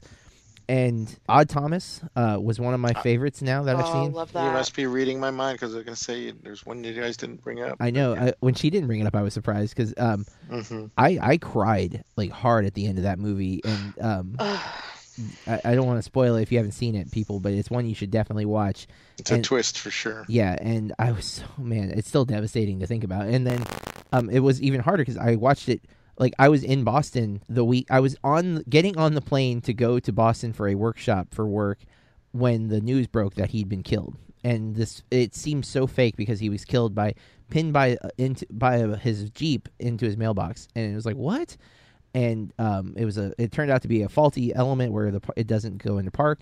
And so I made it a goal that week to watch as many of his films as I was able to while I was in Boston. And so I watched Odd Thomas, and the fact that it deals with death definitely made that a really emotional watch anyways, as I'd become, again, a big fan of his because of Green Room. But I saw several of his films last year. He's definitely one of my favorite actors. I don't think I've seen enough of his work, though, compared to the people on my list that I felt like I could put him high on the list for me. I think that's where I'm at with him. Not because he's not good, because he is good. And you never hear a single... I think it's not speaking ill of the dead, but everyone just loved working with him. Yeah, the stories about him only made me love him more. Yeah, definitely a deserving pick. And again, he's on my honorable mentions, and I had him in my top 3 a couple of times, and then he would get bumped down and then bump back up. So he was one that I was debating on strongly. But I do feel like I need to see a few more of his films. And there's a couple that I don't love as much, not necessarily because of his performance. Like, there's a movie, I can't even think of what it's called, but it's him, Kristen Stewart, and Chris Evans are all in it. Spoiler, but Chris Evans rapes him in the movie. You don't see it, but you're told about it. And it's a weird, twisty, dark film. I can't remember who his mother is. I think it's Toni Collette, but I'm probably wrong. I think I'm just putting her in everything because she's great. But yeah. All right. So if we're all good, let's move to my number 3. Yes. We did a whole podcast on my third person. It's Samuel L. Jackson. So this is an actor who, for me, has gone up and down. There was a time where his name on a movie would mean I would not watch it. And that was about the time Snakes on a Plane came out. I thought at that point, this man has lost his mind. He'll do any movie. I don't like Samuel L. Jackson. And I avoided him for a while. And it was getting back into film, like really into film a few years back. And not just, the comedies and things that I'd always been into, but like really starting to expand and look into different genres. And rewatching Pulp Fiction made me love Sam Jackson again. And to be fair, I think the Marvel Universe might have saved him for me more than anything, as he shows up as Nick Fury at the end of Iron Man. And ever since, I didn't mind seeing him because it usually meant I was watching a Marvel movie. But my love of Pulp Fiction, and particularly my love of Jules, who is my favorite character in Pulp Fiction, is one of my favorite characters, I think, in film. Like, I love Jules. Like, everything he says and does on screen makes me smile, makes me laugh, makes me, feel fear at times, because he's pretty scary. He's intense as crap, And then you look at his film, he's a guy who, like, I can't tell if he's just a huge fan of movies or if he's a huge fan of money or what it is, but the guy's got a huge set of credits, and there is a story that he'll basically take any role. But he's always good, even in a movie that is not good. And he'll go big. Like in Kong, he goes a little over the top in Kong, but he's great at the same time. He's still great, even when he's doing these cheesy roles, or when he is the only Black Jedi in a Star Wars trilogy that we'd rather forget. He's fantastic as Mace Windu. I love Mace Windu. He's one of the only great things that came out of the prequels. So Sam Jackson, he's an actor who I will pretty much give the benefit of the doubt at this point in his career. If he's in something, I still may not watch it, because there are some movies, again, he does a lot of movies where you're like, oh. But at the same time, he's going to give a great performance regardless of what the film is. Because from what I've heard, even on Snakes in a Plane, he plays it straight and it has fun with it, is what I've heard. So, I haven't sat through it because I just can't. But Sam Jackson is my number 3.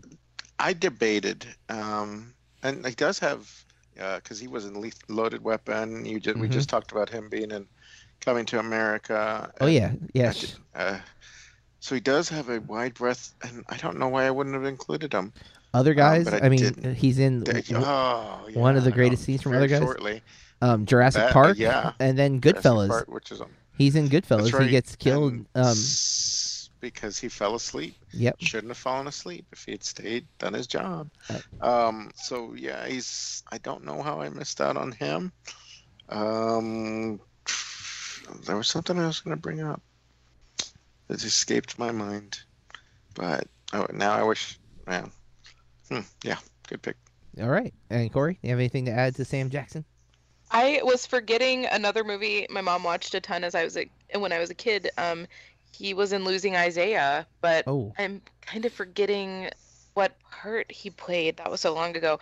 But he does have a vast body of work, and actually, I'm kind of interested if you guys have anything to say about Black Snake Moan. Did you guys watch it? Have not seen it. Have not seen it. It's been on my list to watch for a while though, because I've heard he's pretty great in it.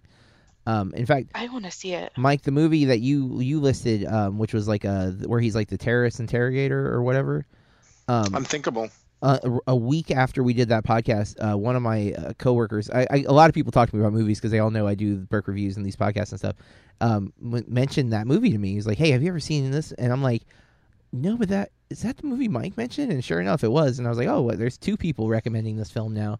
But yeah, he was a big fan of it as well. So it's on my list too. Like, there's a bunch of his I haven't seen, and then I've seen him in a lot. I mean, because again, he shows up in stuff like Do the Right Thing. He plays the DJ, and he's fantastic.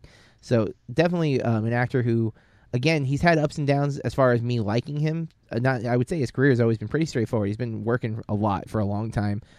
He's made Tarantino, in my opinion, because every movie he's in with Tarantino, I cannot. Oh, I didn't even mention Hateful Eight. I have to mention that. I was gonna say, because I love that movie, and it's because of him and Walter Goggins. Like, they made that movie for me. Kurt Russell's fantastic, but they were the 2 that I walked out just like, oh my god, So Sam Jackson is one that almost didn't make it, actually. I because I think of him, he's in so much that I forget how much I like him in stuff, because he's just in so many things. And when I really started like narrowing it down, I was like, oh my god, how do I not have Sam Jackson on this list? I got to include him. So there he is. Let's go to number 2. Mike, what do you got for your number 2? All right. I, this afternoon, literally came off of watching That Thing You Do for the millionth time again. So Tom Hanks is my number 2 pick. Okay. Well, me too. So we'll just talk about it. Oh, perfect. Now. Awesome. I left him off of my list, guys.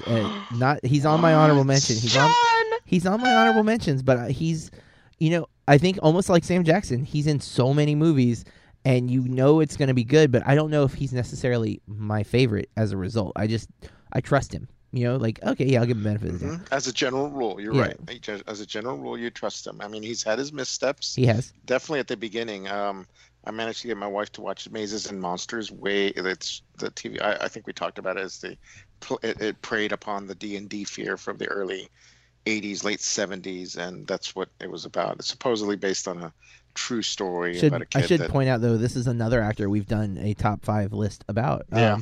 I was afraid True. when you were talking about yours, it was going to be Tom Hanks a minute ago with Oh. Sam Jackson. Yep. And Turner and Hooch, did not get into that so much, but there was a definitive point, and if I recall correctly, it's because he switched talent agencies when he started getting. He got away from Joe versus the Volcano and Turner and Hooch and all these, and started getting. I would say. I still like Burbs. See, I enjoyed the Burbs too. I saw that with my youth group of all people, and so I really got into that. But people despised it. It just wasn't quite a Tom. It's a dark I'll comedy. watch it again sometime. Yeah, it is dark, and that's okay to be dark. Yeah, it is. But We had a people, whole I don't podcast think on that. we're ready to. Hey, I'm dark, so I'm okay too. Oh, yeah. I'm very pasty. I think let's say Sleepless in Seattle. So he's got that romantic comedy thing going for him. He's got the dramatic Philadelphia. Oh my gosh, when I saw Philadelphia in the theater, there is no way you could not be emotional in any way. And between him and Denzel Washington, just amazing performances. I love that Actor, movie. writer, director. I mean, he wrote, directed, and acted in That Thing You Do. I will never not love that movie. Me either. That is one of my long time go-to movies. Yeah, Same. that's one between my son and I. Even my daughter, she was humming and singing along. She's not my film buddy like my son is, but she was humming along and got and when it gets to the scenes with I could probably recite it the whole thing, but I won't. We don't have the time for it. When we talk about missteps, I really tried Inferno, just didn't get into it. It just wasn't for me. But I can forgive him that because it was very recently. I just watched Sully. So Sully's fantastic. Yeah. I actually just watched Hologram for the King, which isn't fantastic, but I really enjoyed. I had a really it's all him too. It's almost 90% of the movie is just him, but I really liked it, and I don't know. I don't want to overpraise that movie because I think most people will be bored, but I just found it really fun. Not fun. Fun's not the right word. I was captivated throughout the film. I was just watching him be this guy who is going through a midlife crisis. And I do like rites of passage films, and midlife is a type of rites of passage, and it just works for me. And almost very few have I ever been like, oh, I hate this. But this one I enjoyed, and it's because of him. So sorry to cut you off there, but no, you're fine. I'll jump in then. Did you already mention Toy Story? I think you did. I did not actually. Yep. Oh, and then I really enjoyed Bridge of Spies. I was just thinking about watching it. Oh, it's good. Oh, so good. And why am I blanking out on the other guy's name? He's fantastic. Mark Rylance? Yes, thank you. Also, I only saw Extremely Loud and Incredibly Close a couple years ago, maybe. But I loved him in that role, even though he wasn't actually in it a whole lot. Apollo 13, guys. Yes. I haven't seen that. Oh my gosh, it has It's on my everyone gap that list. matters. I know it's sitting up on my shelf. I bought it 4 months ago, but haven't watched it yet. Yeah, I bought it last year to rewatch it. But, Actually, and Forrest Gump is one of my favorite movies of all time, and just that movie alone was enough to get him to number 2 on my list. Absolutely. And, Which yeah. I did not include, but absolutely, that's another go-to. And we all three love That Thing You Do, and I love that soundtrack so much, and I love that his wife is in it, and Colin Hanks is in it for a split second. And his daughter too, I think. I thought that it was a Hanks. I don't know. I didn't know that. I didn't know that about his Tyler wife. was trying on the dresses. Oh, cool. I think. Well, one, I just part of the reason why I think he's not on my list. I haven't seen some of his big movies. I haven't seen Road to Perdition. I haven't seen Green Mile. Oh my gosh. I haven't seen Green Mile. Yep. Also. And I haven't seen Apollo 13. 3 of his films that are considered to be excellent by many, many people, and I've missed them. And so, not that I still have seen tons. He's done so many great movies. I mean, when we're sitting here listing, we're listing some of the best films, and we haven't even mentioned Catch Me If You Can. which is a really awesome Leo DiCaprio, and I love his role in that movie. In fact, so much. And I mean, we could go through, and there's probably a dozen movies we're forgetting to mention that he's fantastic in. But those three are big ones. They're movies that when I say I haven't seen them, people give me that audible, what? Like, how have you, this guy who claims to love movies, not seen these? And I have an answer, is they came out at times when I was avoiding dramas. They are clearly going, well, Road to Perdition I know almost nothing about, but Green Mile is clearly going to be an emotional movie, and I've avoided it for that reason. Apollo 13, I don't know why I avoided it, to be honest, I just did. And I mean, I like Ron Howard, I like Ed Harris, I like Kevin Bacon, I mean, and Bill Paxton. Yeah, I mean, I liked everyone in it, but for some reason it just never appealed to me. And I think because I knew it's based on a true story, and I knew there was going to be drama, and I also knew how it would end, and I was like, I don't want to sit through that. I don't want to sit through the emotional roller coaster that movie's probably going to put me on. That was at that time. Now it's because it's like 2.5 hours, I think, and I'm just like, it's so long. I'll get to it eventually, and I will. But it's one of those things. I wish I'd seen it in the theater. I think I would have been more apt to give it a chance. If it came out right now, I'd go see it in a heartbeat. It just came out at a time when I wasn't actively watching quality films. I was more into comedies and action movies. But, Tom Hanks, both of you guys picking number 2 is not surprising. He's definitely deserving. I know a former guest on this podcast, Ben Hilligoss, would have him as number 1 for sure. It is his favorite actor. He loves the man. And I got to say, Inferno, I don't blame Tom Hanks. It's not his fault that the movie's bad. No, that's true. It's not his. He does what he can with what he's given. Yep. But all right, you guys have anything else you want to add about the man Tom Hanks? No. All right. Well, then we'll go to my number 2. And mine, following Tom Hanks feels wrong, but again, these are my list. And it's Simon Pegg. I love Simon Pegg. I've seen him in obviously the Cornetto trilogy, which is, if you've listened to me, that's one of my favorite sets of movies ever. Edgar Wright, who's only directed 4 films, is easily on my top 5 directors list, which we'll probably do at some point. But I swear he makes movies for me, as if he is reading my mind. What is this guy like? And then he makes the movie for me. And Simon Pegg is a big part of that, as he co-wrote all of the Cornetto trilogy with Edgar Wright. He co-wrote Star Trek Beyond, and I love him as Scotty in all 3 of the Star Trek films. He revitalized, in my opinion, the Mission Impossible franchise. You watch Rogue Nation and tell me that movie's good if Simon Pegg wasn't in it, and you can't, because Simon Pegg makes that movie. Man Up, which is a rom-com that I love, and it's because of Simon Pegg. The TV series Spaced, which was I tried not to mention this an Edgar Wright film, but I love that as well. And then if he's in something, I am more likely to watch it. Run, Fat Boy, Run, I enjoy because of Simon Pegg. Paul, I love Paul. People hate Paul. I find it so entertaining, and it's because of Nick Frost and Simon Pegg, for sure. I have not seen Box Trolls, which is one of the only things I think that he is in that I've not made an effort to watch yet. I mean, there's a few movies that I've missed, but for the most part, Simon Pegg is in something I am going to watch it or give it a chance, or at least put it on my watch list, because he works for me. Everything about his presence.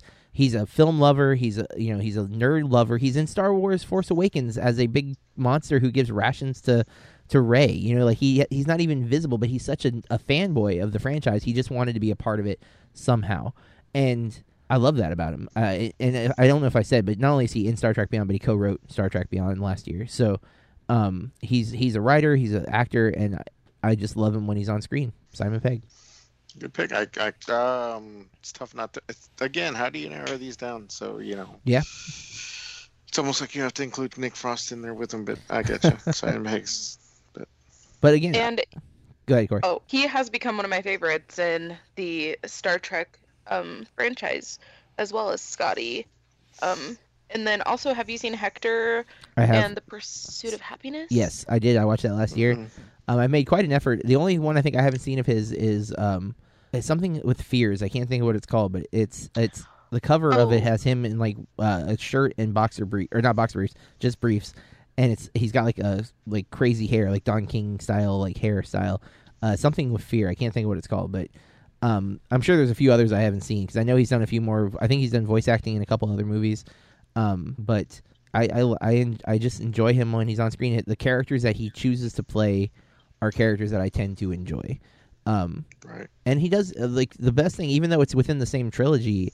the characters of Sean, Nick Angel, and King. I can't think of his first name for some reason, despite having seen that one more than the others.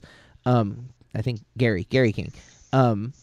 They're very different characters. You know, like Hot Fuzz particularly. He plays this like badass in Hot Fuzz. He's an action hero in Hot Fuzz. Who, yes, he has some problems and he still has this comedic element, but he's not the same character he plays in Shaun of the Dead, who is kind of a coward, who's afraid to be assertive. He's very assertive in Hot Fuzz, and that just shows the range that he can apply when he needs to. Yeah, he does comedies, but he can definitely do other roles. But Simon Pegg, that's my pick. Let's hear our number ones, guys. Let's go into Mike's. I wonder if you guys are going to have the same number one. That would be interesting. If so, that'd make it really a quick wrap up. All right. I went with Robin Williams. Oh, wow. He's not mine, but I love that pick. I've just recently this week, within the last week or two at the most, watched World's Greatest Dad, Insomnia, The World According to Garp. Oh. And talk about 3 totally different roles. Yeah. That's not even mentioning. Honestly, it was really easy for me to go with him. He's run the gamut from comedy, drama, family fare, roles that are all over the place. I've been watching a whole lot more Robin Williams, as difficult as it has been. I finally watched for the first time very recently Dead Poet Society. I love that movie so much. So tough to watch. You'll laugh at the one that got me for sure, and especially at the end, the way it ends. Bicentennial Man. Movies. Your mic cut out again. Hold on. It's echoey. We're having technical difficulties of plenty here. You're still... That? I can hear you, but you're like in a can. That's weird. Let me try again. How about that? Nope, that's the same. But nothing. I haven't seen Bicentennial Man, though. I've heard mixed things about that. Oh, you're better. Yeah, it's kind of those you will... Nothing? I mean, we can hear you. Just keep going. There we go. Go. Yep, better? That's perfect. All right, so I'm getting something with my headset for some reason. Bicentennial Man is an adaptation of Isaac Asimov's story, and think of some people. They don't compare it to iRobot, but think of when iRobot came out, how universally disliked it was. Bicentennial Man, I don't think will be as disliked as that, but it's definitely not on everyone's favorite list. It's another one of those go-to ones that my son and I really, really got into. Sometimes over the top when it calls for it, sometimes extremely understated. Honestly, you'll always... he's had missteps, but I almost always love... I just fired up Good Morning Vietnam before we started recording, and then turned it off because I'm like, I want to really watch it again. It's been a long time. It's gotten a whole lot tougher to watch anything he's been part of, but I feel he's always worth a watch. Always. I didn't even think about him, and that's crazy because I have been a big supporter of him, especially recently. In fact, I believe you watched World's Greatest Dad because of me. Did you like that? I did. It was, I'm like, how is this gonna? Oh, and then just the way it unran.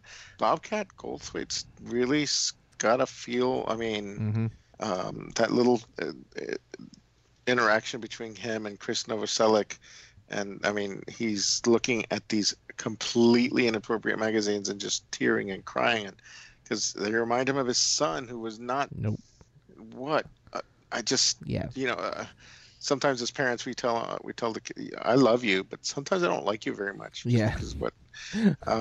And I didn't find anything lovable about it. But again, thinking that's his son. Yeah. So how could you know what I mean? And he plays it so well. Oh yeah. I love that performance, but I love him, and I think like we mentioned, all these actors have these blunders, and blunders not even fair because they probably went in thinking this could be good, and it may have been the editing, it may have been something else, and it could be simply I've built a life for myself where I have to have a paycheck, and that paycheck has to be substantial. So I'm going to do a few movies that aren't very good just to make sure I don't end up on the side of the road because I can't pay my extremely high mortgage payment or whatever. I don't know why they make the choices that they make.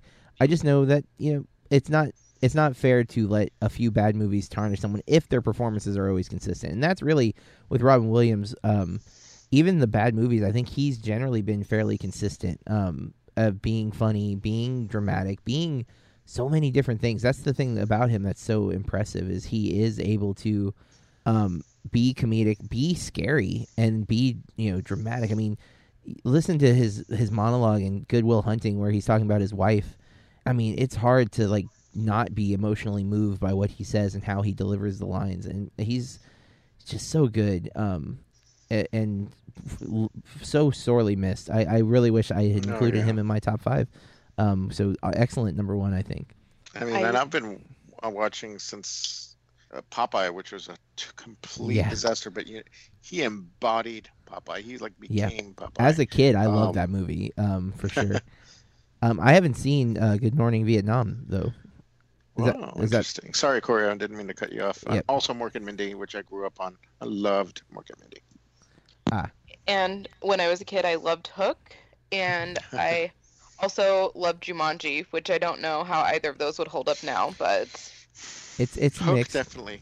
Yeah. And I've never cried so much in my whole life as I did when I watched What Dreams May Come, but I still can't watch his movies, and I don't know when I'll be able to again. I will. I can, because I'm sad that he's gone, but it's my way of keeping him alive, is rewatching and watching. And in fact, I just bought Aladdin, a movie that I hadn't seen in years, but I want to own, and it's mainly because of him. I mean, the whole cast is great. Aladdin's perfect.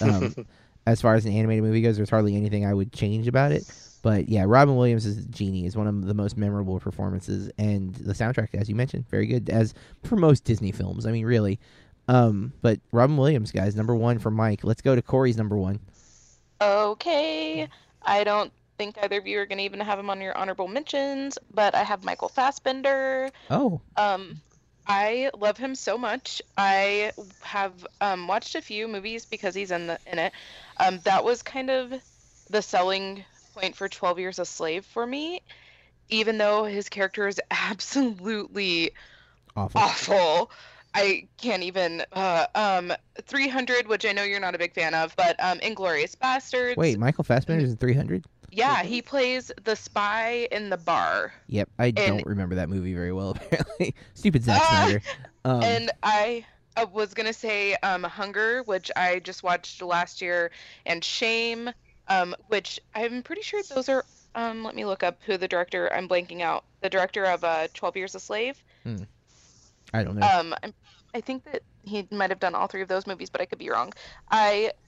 He also was not a good character in the movie Fish Tank, but I think you might appreciate that movie because it is a coming of age film.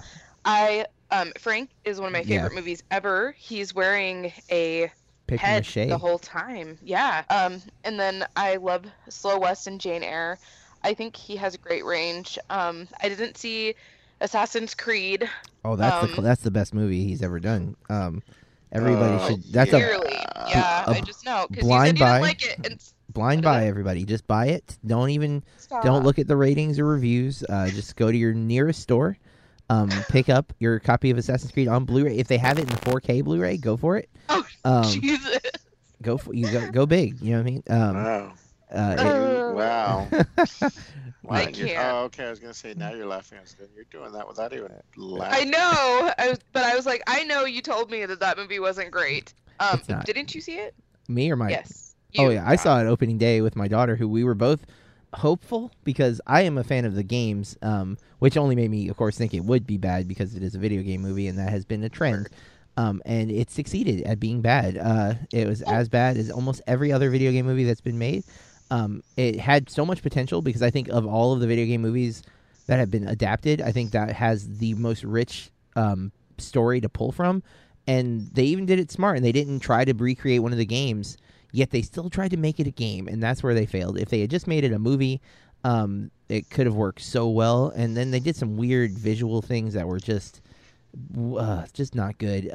So much potential, but he wasn't necessarily bad, but he also wasn't very good in it, to be fair. But Light Between Oceans, we watched for the movie club, and Steve Jobs. Oh, and yes, Against Us, I just watched. I think that he's great, and I know that you have said that you haven't really seen him in anything that blows you away, but I don't know. He kind of does. You are entitled. You are entitled to be blown away, regardless of if I've ever been. And I still hold that. I hold true to that. Although I haven't seen a lot of his films. A lot of the movies you just listed, I've not seen. But I did love him in A Light Between Oceans. Frank is fantastic. Although Domhnall Gleeson is the star to me in that movie. And no offense to Fassbender, obviously he's the titular character, but it's really Domhnall Gleeson's story and his interactions with Frank that the film focuses on. And again, that's not taking away from Fassbender's performance, but I remember Domhnall Gleeson more from that movie than I remember the other way around, which of course makes sense given that he is not on screen really because he's wearing a papier-mâché mask the whole movie, or at least 90% of the movie. And he's definitely a good actor, and I in no way mean to imply that he's not. So, and I can see, but I am surprised though that Joaquin Phoenix is not on your top 5. I know, I loved him also. This list was one of the hardest ones for me to make because I felt like I actually had quite the pool to pull from. Oh yeah, definitely. All right, Mike, what about you? You have anything on Fassbender? He's not bad. I didn't realize that he was in a TV series called Hex as Azazel. Oh, so that's interesting. I didn't realize he was in. And we did leave off Band of Brothers. I think Magneto. Corey did not mention yeah. that he's the current iteration of Magneto in the Bryan Singer trilogy, Days of Futures Past, First Class, and Apocalypse, not in that order. And I believe he'll still be Magneto in the 4th upcoming Dark Phoenix movie they're doing, but I'm not 100% on that. All right, Fassbender. So, you guys ready for my number 1? Yes. Are there any guesses? Hold on, give me a moment. Go ahead. I've been claiming this for a while now. And it is Ryan Gosling.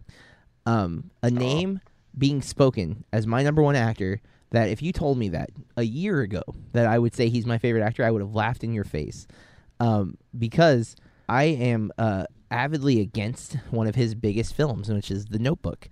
I can't sit through 100% of it. I've seen fragments of it. I've seen, of course, the most iconic scene of them in the rain, and it's just so melodramatic and so not something I can get. But then I forget. I did like Lars and the Real Girl way, way back when. But last year I watched Drive, The Place Between the Pines, Place Beyond the Pines, Place Between the Pines. What is it? Beyond, Place Beyond the Pines. I watched The Nice Guys that came out last year, and I watched my favorite movie of 2016, La La Land. And the man has won me over. I will watch any movie that he puts out. He is.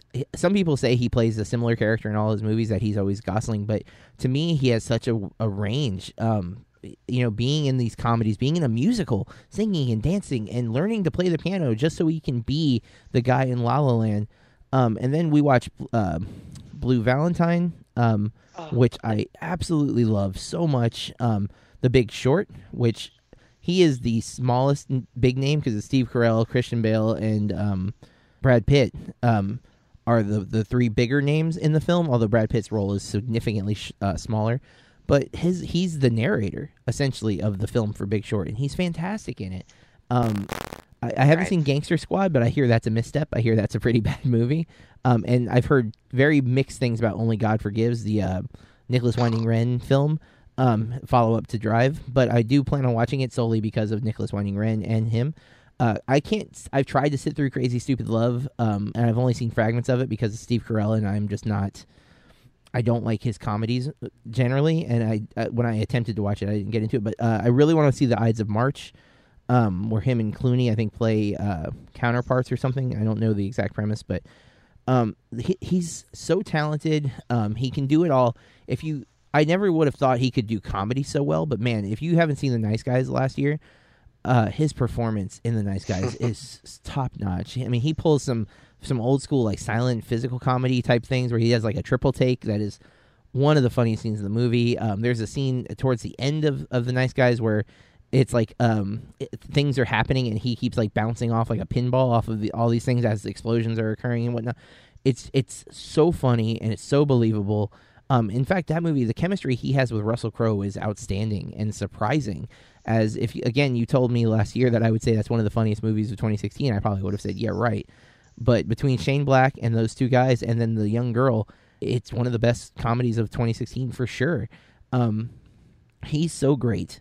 I mean, Drive, he barely speaks in Drive. There's this menace about him, the the menace that he has emanating off of him comes through the screen. You're almost intimidated just looking at him. I love the guy. I will watch any movie he does for the time being until he does something that I can't stand. But hopefully that won't happen. Hopefully that will just he'll continue to do performances that I think are great. I can't wait to get my copy of La La Land. I think it comes out on the 21st of this month. And I will probably watch that movie 3 or 4 times in the first month. So you'll be the first in line for the Notebook 2, still notebooking. No. I have him on my honorable mention list. I like him a lot, and I know don't talk about keep it on the movies, but when I was rewatching Are You Afraid of the Dark a year or two ago, he showed up in one of the episodes, and I couldn't believe it. A baby Gosling. He's listed on that.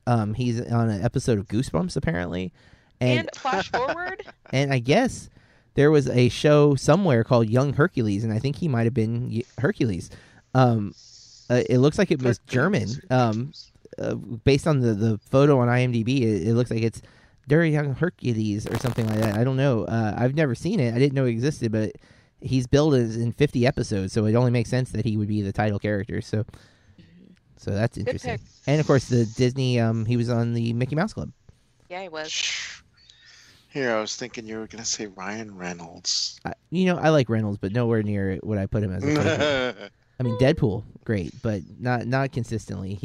He's definitely done some roles that I do not enjoy. So, but yeah, that's my number one. So, I guess that's it. Let's go to our honorable mentions, and then we'll wrap up.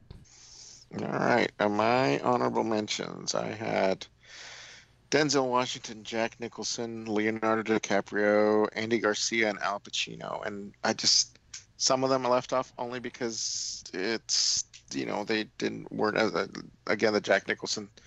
He's amazing, but sometimes he's Jack Nicholson. Yeah. So. Definitely understand that. And I know I'm going to have at least one. I know one person because I've already Facebooked me, and we haven't had a discussion, but she will have a disagree heartily that he's not included on my list. I haven't seen a lot of Jack Nicholson's bigger movies. Like I haven't seen Chinatown, and that's one I really need to watch. I don't think I saw About Schmidt. I did see As Good as It Gets, and I liked that movie when I was younger. Like that one. I watched One Flew Over Cuckoo's Nest a couple of years ago, and I love that one. And obviously he's a great Joker, even if the movie doesn't hold up as well now.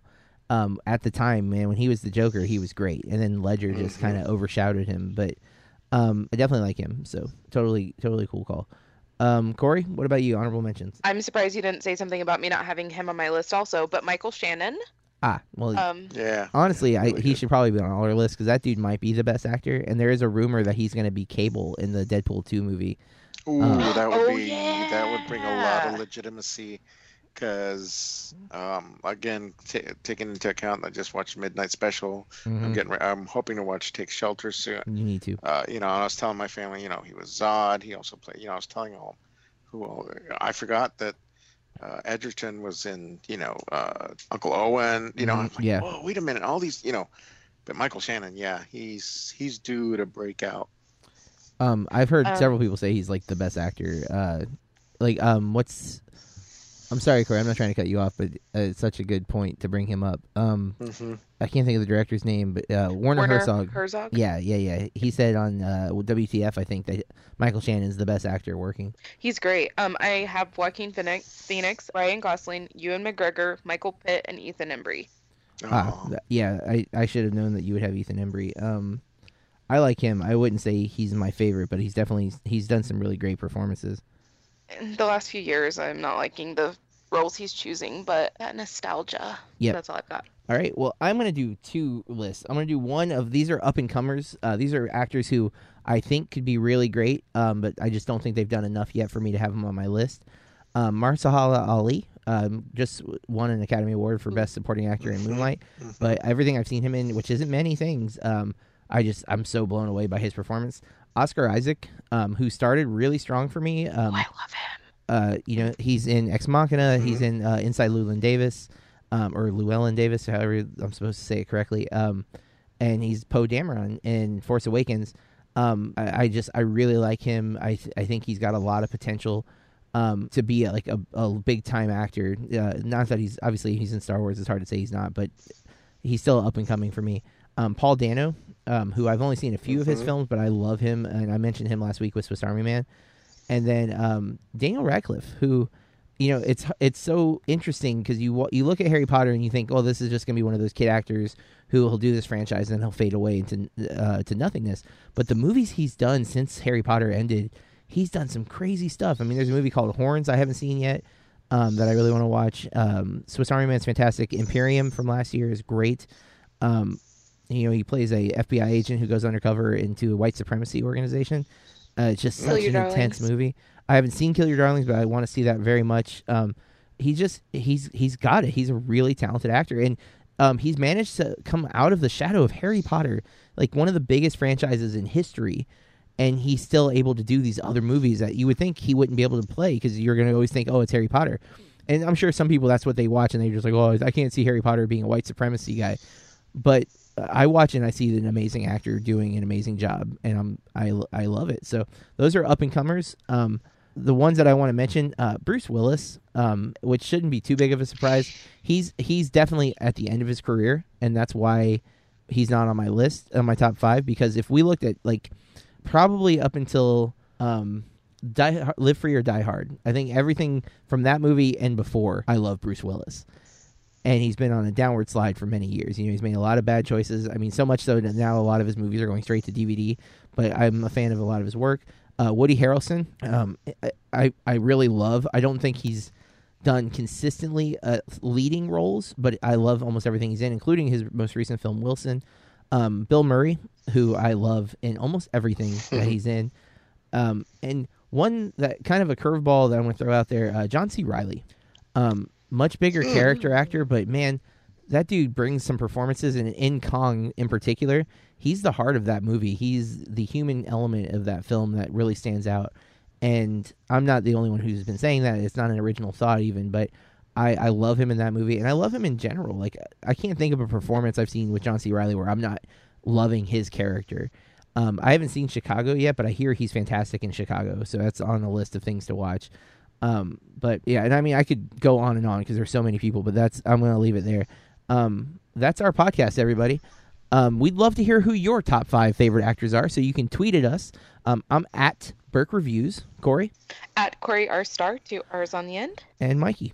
At Server Monkey, and I'm sure there will be lots of disagreements. Yes, and anything if you want to tell us how wrong we are, or how could you leave this person off, or maybe point out maybe some of my shortcomings, or I've insulted a few of the actors or something. We'd love to hear from you. We want to hear feedback, and if you say something, we might mention it on our next episode. Corey and I also do another podcast called Movie Club, where we're trying to narrow our gap. There's a lot of movies, as you've heard, some of mine, that we haven't seen, and so we take turns picking our films, and some are going to be new, some are going to be old, and some we've seen maybe only once, and we just felt like we needed to rewatch for some reason or another, and then we talk about those movies. You can listen to that one as well. Our most recent episode is on Slumdog Millionaire, a film that both of us had slept on, and it's directed by Danny Boyle, and I loved. Corey liked quite a bit. Yep, that's it. Check out our reviews on burkereviews.com. Mike is doing a monthly column called Misbegotten Masterpieces, and where Mike will pick a movie that he thinks everyone should give a chance, even though most people would have passed over more than likely. So check that out on the website. Thanks again for all the support. Please share our podcast. Tell everyone that you know to listen to us. And we will be back next week with our top 5 actresses. Guys, thanks a Bye, lot. guys. All right. All right. Thanks. Yes, sir. Bye. Peace.